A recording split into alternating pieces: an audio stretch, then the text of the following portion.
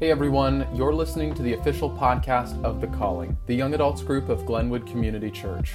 These podcasts are an anchor for us to meditate on and serve as our thought of the week for our Tuesday night gatherings over Zoom. While we shelter in place, we await the day that we'll all be able to gather once again as a community. Until then, we keep our eyes focused on God and the story He is revealing to the world. We're so glad you've tuned in with us today. We're going to go ahead and get started.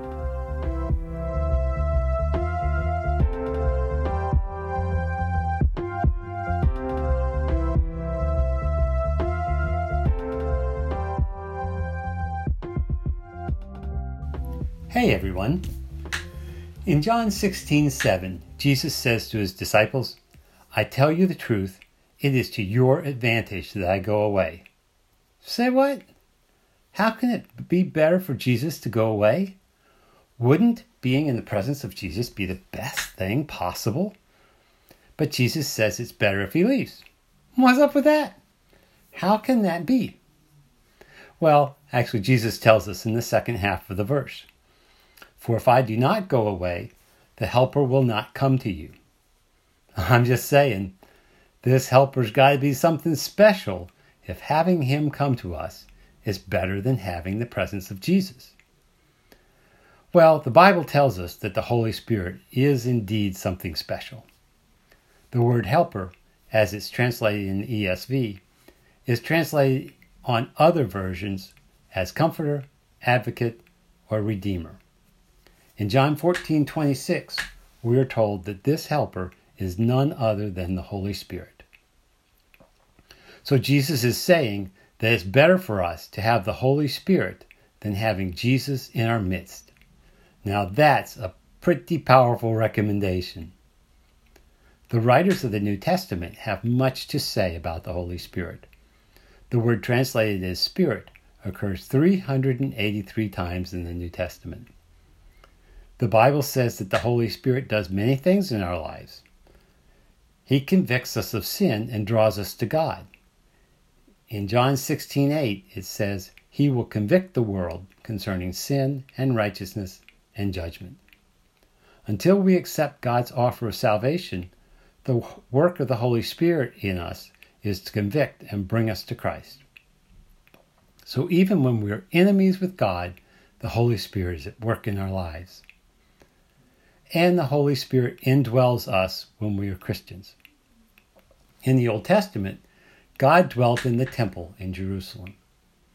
1 Corinthians 3:16 says, "Do you not know that you are God's temple and that God's Spirit dwells in you?" In the New Testament church, the Holy Spirit dwells in each one of us, making us, as a church, the temple of God, and each of us individually God's dwelling place on earth. First, he confirms our relationship with God.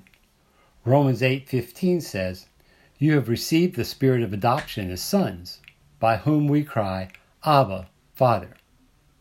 The Spirit itself bears witness with our spirit that we are children of God. Secondly, the Spirit points us to Christ. Jesus says in John 16:14, He, this is the Holy Spirit, will glorify me, for he will take what is mine and declare it to you. All that the Father has is mine. Therefore I said, he will take what is mine and declare it to you. So the Holy Spirit is declaring Christ to us. He causes us to think about Jesus, to love Jesus, to follow Jesus, even to have the mind of Jesus. The Holy Spirit does not seek to insert himself into our thoughts and minds. Rather, he seeks to insert Jesus into our thoughts and minds. Thirdly, the Holy Spirit works in our hearts and lives to sanctify us. In Galatians 5:19 through 23, it says, "Now the works of the flesh are evident: sexual immorality, impurity, sensuality, idolatry, sorcery, enmity, strife, jealousy, fits of anger, rivalries, dissensions, divisions, drunkenness, orgies, and such things as these. I warn you, as I warned you before, that those who do such things will not inherit the kingdom of God. But the fruit of the Spirit is love, joy, peace, patience, kindness, goodness, faithfulness, gentleness, and self-control. Against such things there is no law." Fourthly, the Holy Spirit reveals the secrets of God to us. 1 Corinthians 2:12 reads, "Now we have received not the spirit of the world, but the Spirit who is from God, that we might understand the things freely given to us by God.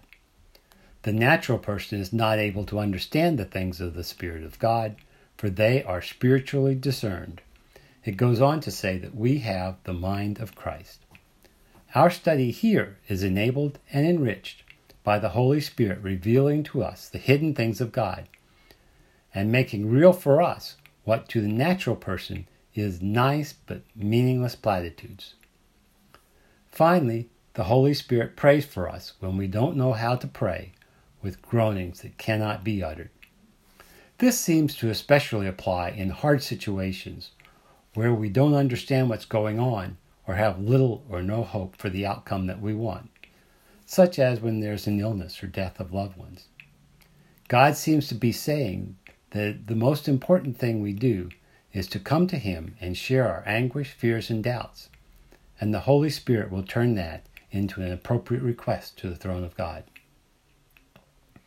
So my question for you is, are you opening yourself to the presence and work of the Holy Spirit in your life? Can you see Him sanctifying you over time?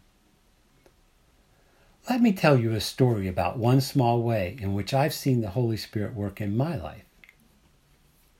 We all have times when we must fight through phone trees to find a customer service person to help us with a problem we're having. These are often faceless, nameless individuals that intersect our lives briefly and then are unlikely to ever cross our paths again. As a young man, I considered these interactions to be simply a way to get what I wanted or needed, and thought no more about it. One day, one of my daughters commented to me that she would never take a job in a customer service role because she did not want to have to talk to people like me. That caught my attention. Was I really that bad? The short answer is yes. I decided to work on changing that. Many motivational speakers will tell you that it takes 24 days to change a habit. This was not a 24-day wonder. I found that it took me many years to change this habit, and I still can't say that I've got it nailed. But in most cases now, I think about the person on the other end of the line and try to have even a brief interaction with them that acknowledges them as a person before I try to accomplish the transaction. So how did this transformation come about? First of all, by the Holy Spirit drawing to my attention an area that needed changed. In this case, through the words of my daughter. Then by bringing me to the point of accepting that I needed to change and to a willingness to embark upon change.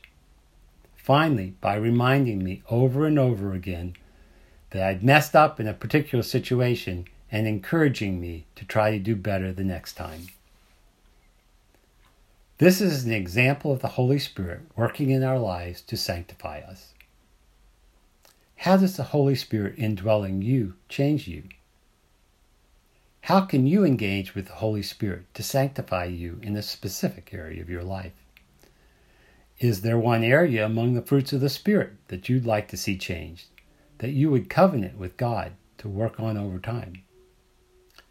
Asking God to help you become more like Christ is one prayer that God always answers.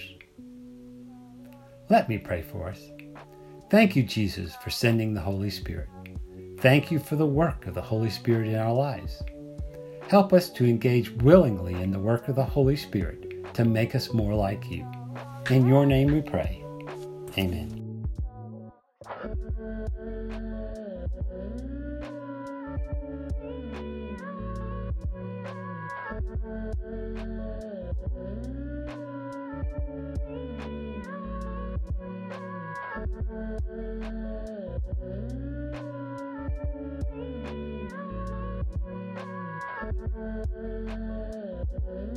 The music you hear in this podcast was produced by our friend Kalen McKinley. We're thankful for his gifts and talents as he lends them to us during this time. We'll see you guys next week, but until then, stay home, stay healthy, and stay safe.